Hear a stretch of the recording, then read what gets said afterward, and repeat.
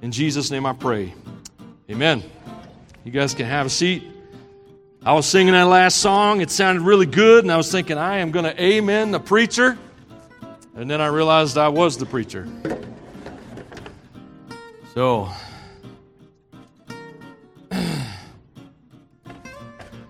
you throwing glitter, son?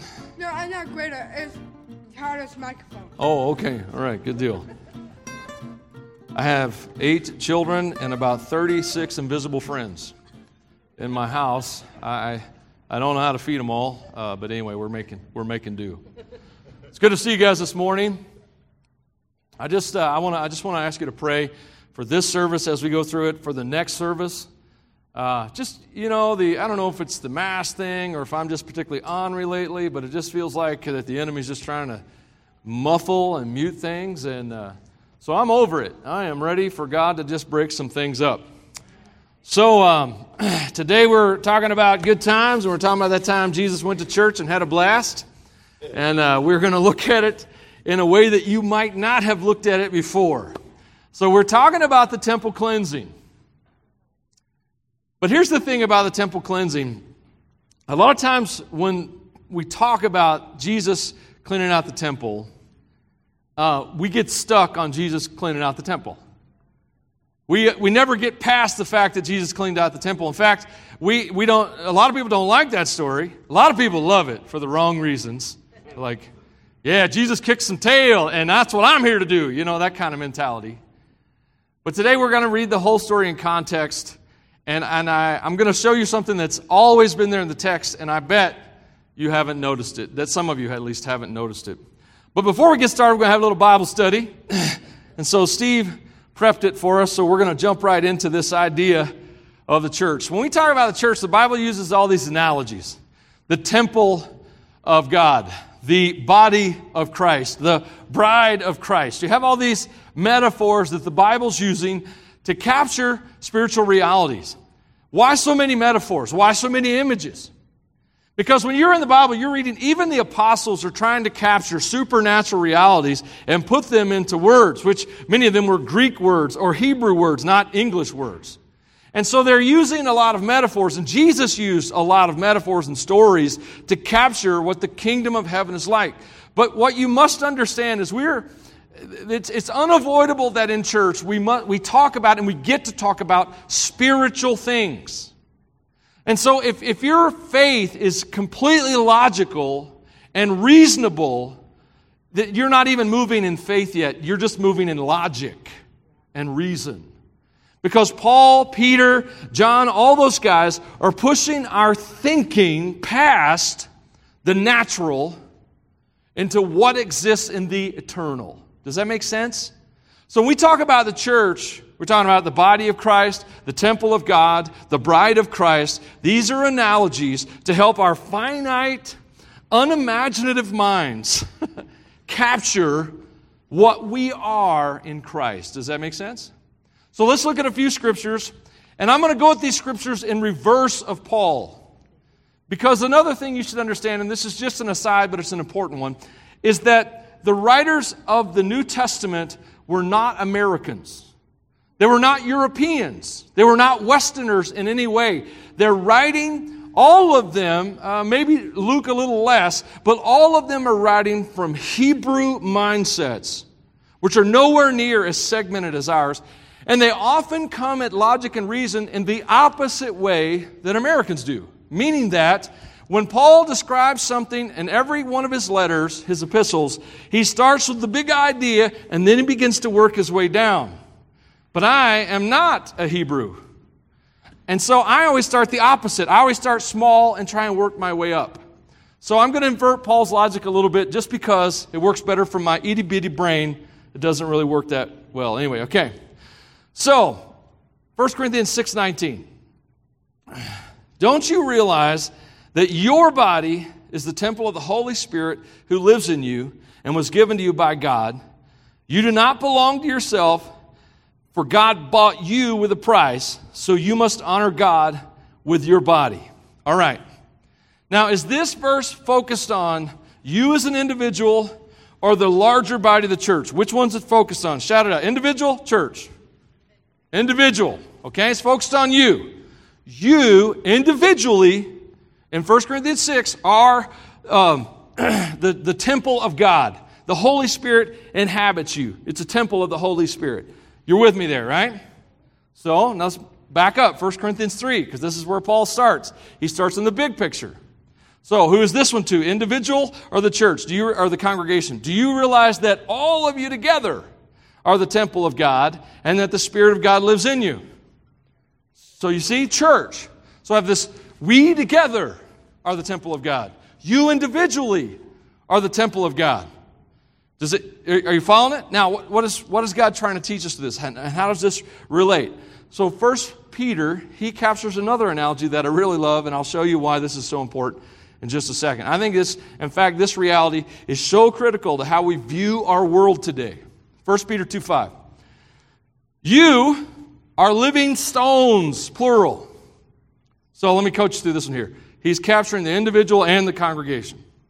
You are living stones, plural, that God is building into His spiritual temple. What's more, you are His holy priests. Through the mediation of Jesus Christ, you offer spiritual sacrifices that please God.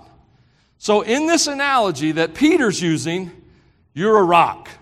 And doesn't that make sense that Peter would call you a living stone, because he's the one that Jesus said, you're a rock, and on this rock I'll build my church. Makes sense that this was his revelation, and he's trying to teach it to us. What's the significance of you and I being living stones? We're going to jump all the way back to Deuteronomy, which I'm sure all of you, it's your favorite book, the Old Testament. Just kidding, probably not. Anyway, Deuteronomy 27:5. It is a really fun book once you get the context of it, by the way. Here's the instructions to the children of Israel. Build an altar there to the Lord your God, using natural, uncut stones. You must not shape the stones with an iron tool. So, you're the temple of God, the body of Christ. You're living stones. Living stones. And the instruction given to Israel is that when you build an altar, you don't shape the stones. You build the altar with the stones as they are. And you're living stones. What is this telling you? That Christianity is the only thing in the world that takes you as you are and intends to use you as God designed you with your unique gifts and talents. None of you have to be retooled. You just have to be redeemed. Do you understand? This is how God does things. And this is the difference between God and everything else. Every political system, every religious system, all of those are like the Tower of Babel that was built out of bricks. The significance of bricks is that bricks are conformed to a set image. Bricks all have to look the same and they have to be uniform or you can't build with them. God says, I don't want you to be bricks. I want you to be what I made you to be. And I will build the structure, the temple of God, out of who I made you to be. You don't have to shave off the edges and be conformed to a popular image. So, we're the temple. Individually, we're the temple congregationally. Only God frees you to be what He designed you to be and called you to be. Every other system will make you conform. Religious systems included. Okay, you with me? There's some value in following Jesus. He's the one who sets you free. Everything else traps you, but Jesus sets you free. Keep that in mind as we're about to walk into this scary story. Scary Jesus. We're going to meet scary Jesus, okay? You're like, oh, Michael, there's no scary Jesus. Okay, all right, here we go. You ready? Matthew 21. Scary Jesus. Jesus entered the temple. By the way, I don't have time to go into the background, but this was premeditated. He knew he was going to do it when he walked, before he got there. Jesus entered the temple and began to drive out all the people buying and selling animals for sacrifice. He knocked over the tables of the money changers and the chairs of those selling doves. There you go. Scary Jesus. You're like, well, those people were wrong. Well, you're right. However, many of them were just working a job. And what I want you to see is that if you were one of them and you're just trying to feed your family and you're working a money changer table and here comes Jesus, that's scary, right? Here's the thing. People get hung up here. They find justification here for being mean and judgmental and unkind to others. They find justification here for being unloving. But what happens is they get stuck on this text. See, Jesus cleaned out the temple. See, he did get mad. But then they never read the next verse. They don't think about it anyway. Or they get so shocked by what Jesus did that they're like stuck and they miss the next verse. Verse 13. He said to them, the Scriptures declare my temple will be called a house of prayer, and you've turned it into a den of thieves. Verse 14. Then look what happens. The blind and the lame came to him in the temple, and he healed them. The temple cleansing wasn't all that happened that day. That's what we need to see. Jesus didn't just go in, make everybody mad, do a mic drop, and run out. Okay? That's not what happened at all. He went into the temple, and he cleansed the temple so that God could show up. The purpose of the temple cleansing was the presence of God. The leading priests and the teachers of religious law saw these wonderful miracles and heard even the children in the temple shouting, "Praise God for the Son of David." But the leaders were indignant, and they asked Jesus, "Do you hear what these children are saying?" "Yes," Jesus replied. "Haven't you ever read the Scriptures?" By the way, that was a cold-hearted bust right there. Do you even read the Bible, man? For they say you have taught children and infants to give you praise. Anyway, so all right, let's find out what's going on here, because there's so much here that's rich and it's going to encourage you. First of all, I want you to see that God is grace, and He's always been grace and love. Always, always. Old Testament, God is a God of grace and love. And here's how we know. Because they're in the temple, but the part of the temple that they're actually in is called the court of the Gentiles. The court of the Gentiles. I don't know if you know that ancient Israelites and Jews, and they may still be to some extent, were very racist against anyone who's not Jewish, not Israelites. And so here's God telling the chosen people, "Hey man, I want you to build me a temple. I want you to put it together this way, and I want there to be a place in it for the nations to come to." You see, God's always been a missionary. God has always intended to reach the entire world. Israel was supposed to be his microphone, his megaphone, to proclaim the goodness and the grace of God. And so it makes sense that this God, who loves everyone, has, as part of temple worship, a place where foreigners, outsiders can come and learn about God and watch the sacrifices and watch the people in worship and learn that God cares about them. But here's the problem. That's where they set up shop. This racist nation in the court of the Gentiles is basically robbing these people and profiteering off of people. When you came, you had to travel. It's not quite so easy to travel with a goat. Throw them in the wagon or a sheep, or it's hard to fly with those things. They look at you funny in customs. Then they examine your goat, and no one wants that. So what would happen is people would come from outside the area, and they would come to the temple to worship. And they would have to buy an animal for sacrifice. They would have to change their money. Actually, their money was no good.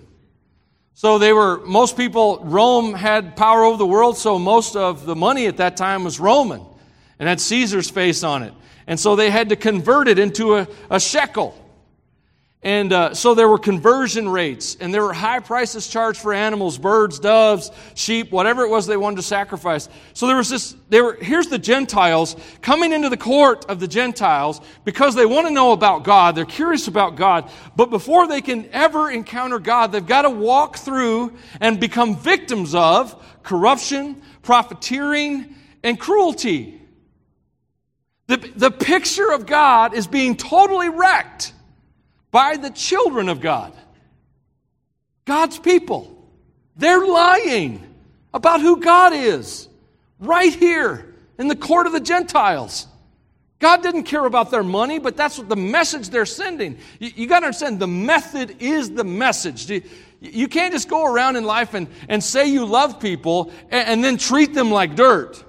The method that you use to relate to people relays the truth about what you think about people. And it's the same. In this courtyard, Gentiles, people from all over the world are coming to learn about God. And the first thing they have to deal with before they can even get to God is they've got to wade through lies about who God is. Okay? Now, Jesus Christ, He walks into the middle of that, and that is not going to work for Him. And the irony here is that the nation of Israel was holding on to a promise that the Messiah was going to come and drive out their enemies. And what really happened was that the Messiah come and drove the Jews out of the court of the Gentiles so the Gentiles could get to God. That's hilarious. Excuse me. So, Jesus enjoyed a lot of things, and that's what this series is about. Jesus enjoyed some things, and He really enjoyed giving people access to God. So, every point, we're going to take a lesson, and here's our lesson for this point. Jesus loves giving access to God. You are the temple. If Jesus pulled the driving out the money changers bit in your temple, what would He drive out? What in our lives is lying about who God is? What in us is preventing people of getting to God? And do you see here we have a need for Jesus to enter our temple and drive out the garbage so that the miracles can take place, so that the presence can be released. Jesus loves giving people access to God. And so that's our first thought. What in us is blocking people's way to God? Is it our sins? Is it our attitudes? Is it our pride? Is it our unforgiveness? If people are looking at your life for hope, can they see it? They're looking at my life for hope. Would they find it?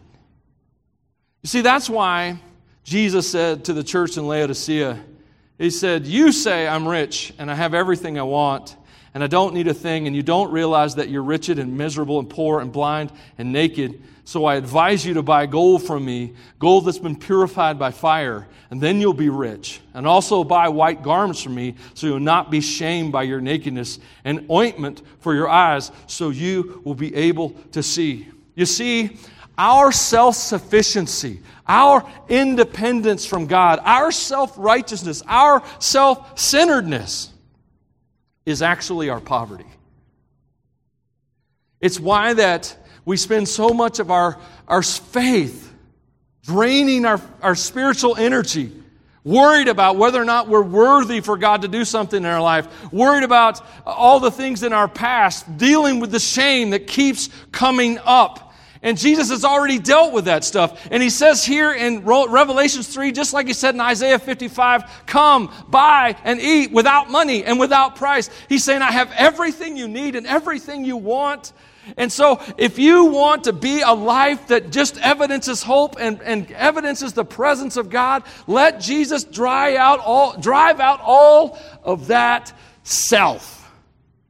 All that old you. I have a name for old me, but I'm not going to tell you because some of you would use it against me. So I won't do that. I almost did. It almost came out, but I'm not going to do it. If you're ready to enjoy the things Jesus enjoys, then let Him drive out the things in your heart that don't need to be there. Lesson 1. Jesus loved giving access to the Father. Second, Jesus loved restoring people. He said to them, the Scriptures declare, my temple will be called a house of prayer. The blind and the lame came to Him in the temple, and He healed them. As soon as the distractions were gone, the presence arrived. God showed up when all of those money changers and all those things were driven out. God showed up. Now, I want you to climb into this moment, okay? Maybe just see it. God gave you an imagination for many reasons, and this is one of them, so you could see His Word.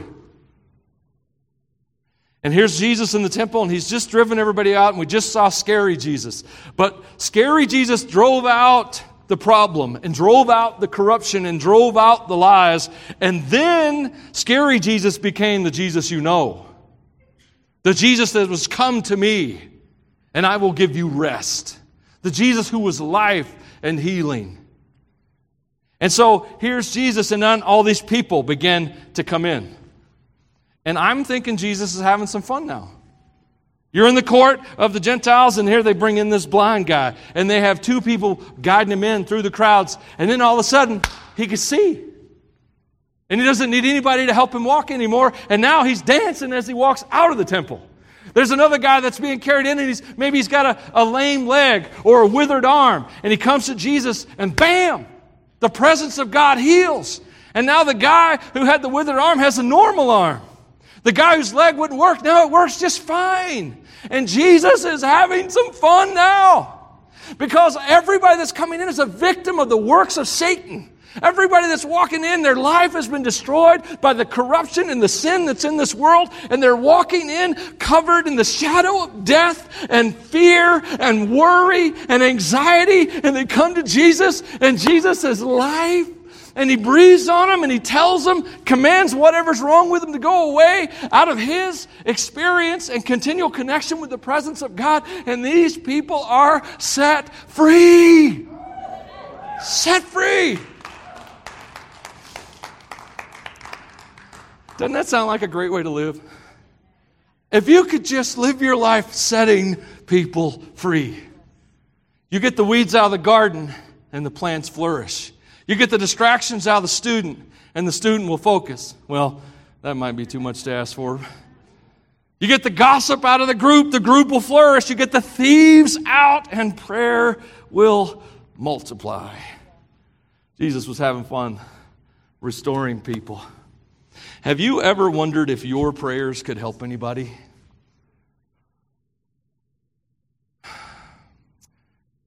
I know that a lot of you know me well. Some of you don't know me that well at all. For those of you who don't, I'm just a normal dude. In fact, I'm probably on the low scale of normal. I mean, and I've had God answer some amazing prayers in my life. And I can't claim any credit because I generally try and pray with other people about those things. But I've just seen God do some stuff because this is what God likes to do. And if there ever came a day in the Church of Jesus in America that Christians, normal, everyday Christians, began to realize that God wants to do amazing stuff through me, they might start actually asking God to do amazing stuff. Because I think that's the reason we don't see more miracles, we don't see more healing, we don't see more power. I think we're just afraid to ask. And do you know what's the worst thing that can happen to you if you ask God for a big, hairy, scary miracle? The worst thing that can happen is nothing. Nothing. And I know you're sitting there going, well, no, I might look stupid. Hey, that might be good for you. You might not look as dignified as you think you are anyway, so why not just look stupid? Say, Michael, that's not nice. I'm going to tell you, one thing I've learned about my Father is that He loves me. He's not ashamed of me. I'm His son, but He does not mind letting me look stupid. Because what the world thinks is honorable, God thinks is stupid. See? Things are different. And so, Jesus loved restoring people. And I want to remind you that there are things in you that can restore people. Ladies, have you ever dealt with anxiety? You don't have to. You can just sit there stoic looking. I'm okay with that. It's good. And then you sit down and you had one of those coffee dates with another Christian sister, or maybe you just bumped into someone at the store, and they shared with you that they also struggle with anxiety, and they leaned into God for that anxiety, and what they said to you helped heal you. Has that ever happened to you? It helped you carry it? You say, that's a simple thing, Michael. That's not a miracle. Nay. I think that's a miracle. I think that's a move of God through a brother or sister to encourage each other. And it's just a simple thing. And all I want to show you is that the things that are broken inside of you and the things that you're ashamed of and the things you're so worried about, what if actually they're your superpower? What if actually those things in you that are broken and you're ashamed of are something that when Jesus heals them, they're going to heal other people? What about, would you consider that's a possibility? Because Jesus loves restoring people. Jesus lives in you. What do you think Jesus wants to do through you? Restore people. And the things in you that the enemy broke, Jesus has remade into victory, and you will set others free. So stop being ashamed. If you need to confess something to God or a brother, then do that and step out of shame and into light, and then take that thing about you that you hate and use it to help. Because Jesus loves to restore. He loves to give people access to the Father, and He loves to restore people. And lastly, I want to say that Jesus loves real worship. I might have a little fun here. This is cute. This is cute, all right? And I never use the word cute because it's a sin for men. Just kidding. The leading priests and the teachers of religious law saw the wonderful miracles and heard even the children in the temple shouting, "Praise God for the Son of David." But the leaders were indignant. Okay, this is an aside and not part of my point, but if the works of God tick you off, you have a problem. Okay, I'm just throwing that out there. Come back. Okay. The children, that's what I want to focus on. Look at the children in the temple. Kids running around, shouting, "Praise God for the Son of David." And they asked Jesus, "Do you hear what these children are saying?" "Yes," Jesus replied. "Haven't you ever read the Scriptures?" I'm sorry, I'm going to laugh every time I read that for the rest of my life. No. "For they say you have taught children and infants to give you praise." I want you to see this, okay? Blind guy walks in, can't see. He's being led by his wife, walks up to Jesus. Jesus removes the bondage of blindness. And kids are all around because that's what kids do. They're all around. No one's in control. That's just kids. They do their thing. They're running around. And can you see some little 6-year-old walk up to the guy who walked in blind, waving their hand to see if he can see, trying to freak him out? Can you see that?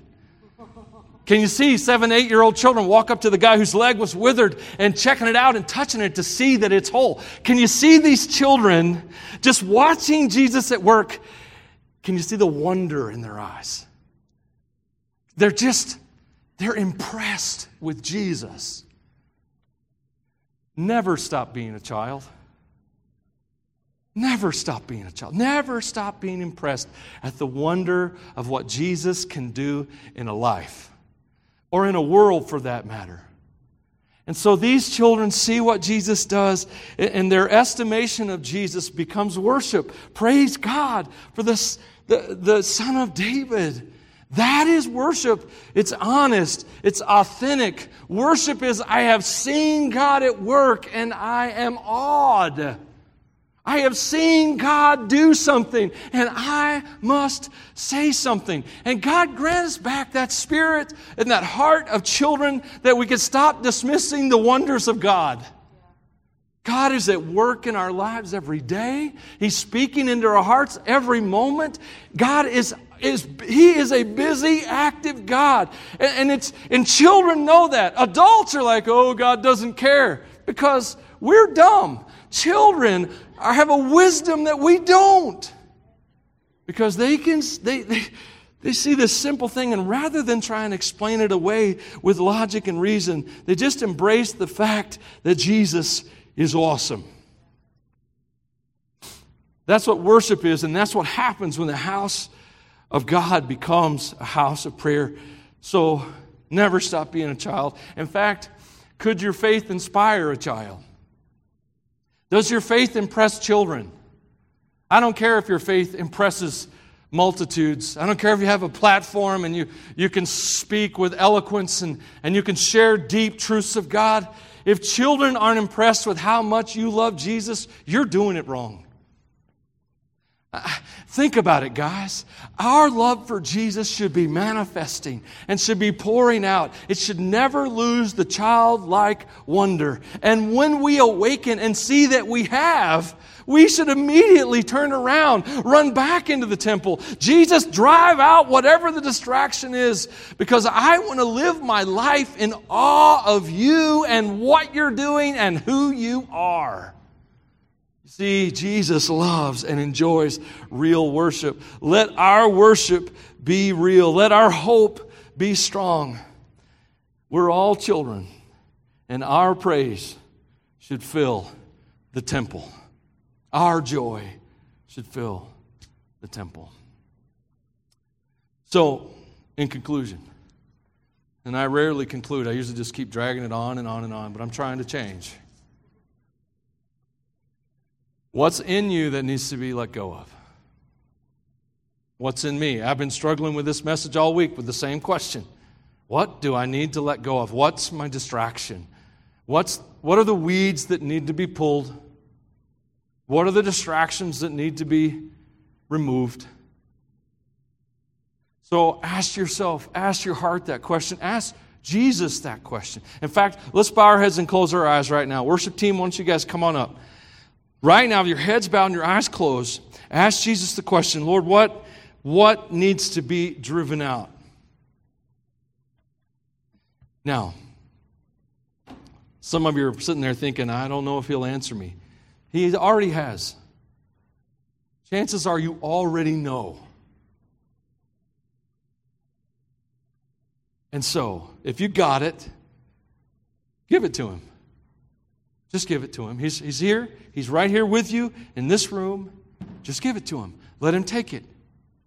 And then, when you give it to him, I want you to have an expectation for the presence of God. Father, I pray that you move in our body. We need a move of God. We don't need to be convinced of things. We don't need ration or reasonable processes forward. There's value in those things, but that's not what we need from you. We need a move of God in our lives and in our heart. We need real worship. Father, we long to be a restorer of souls at the hand of Jesus. We long to give people access to our Father. I pray, Lord, that you move and work in us to make us even more that temple of God built out of living stones that proclaim and live as priests to connect people from the world we live in to the world we're going to. In Jesus' name I pray. Let's stand together and let's worship.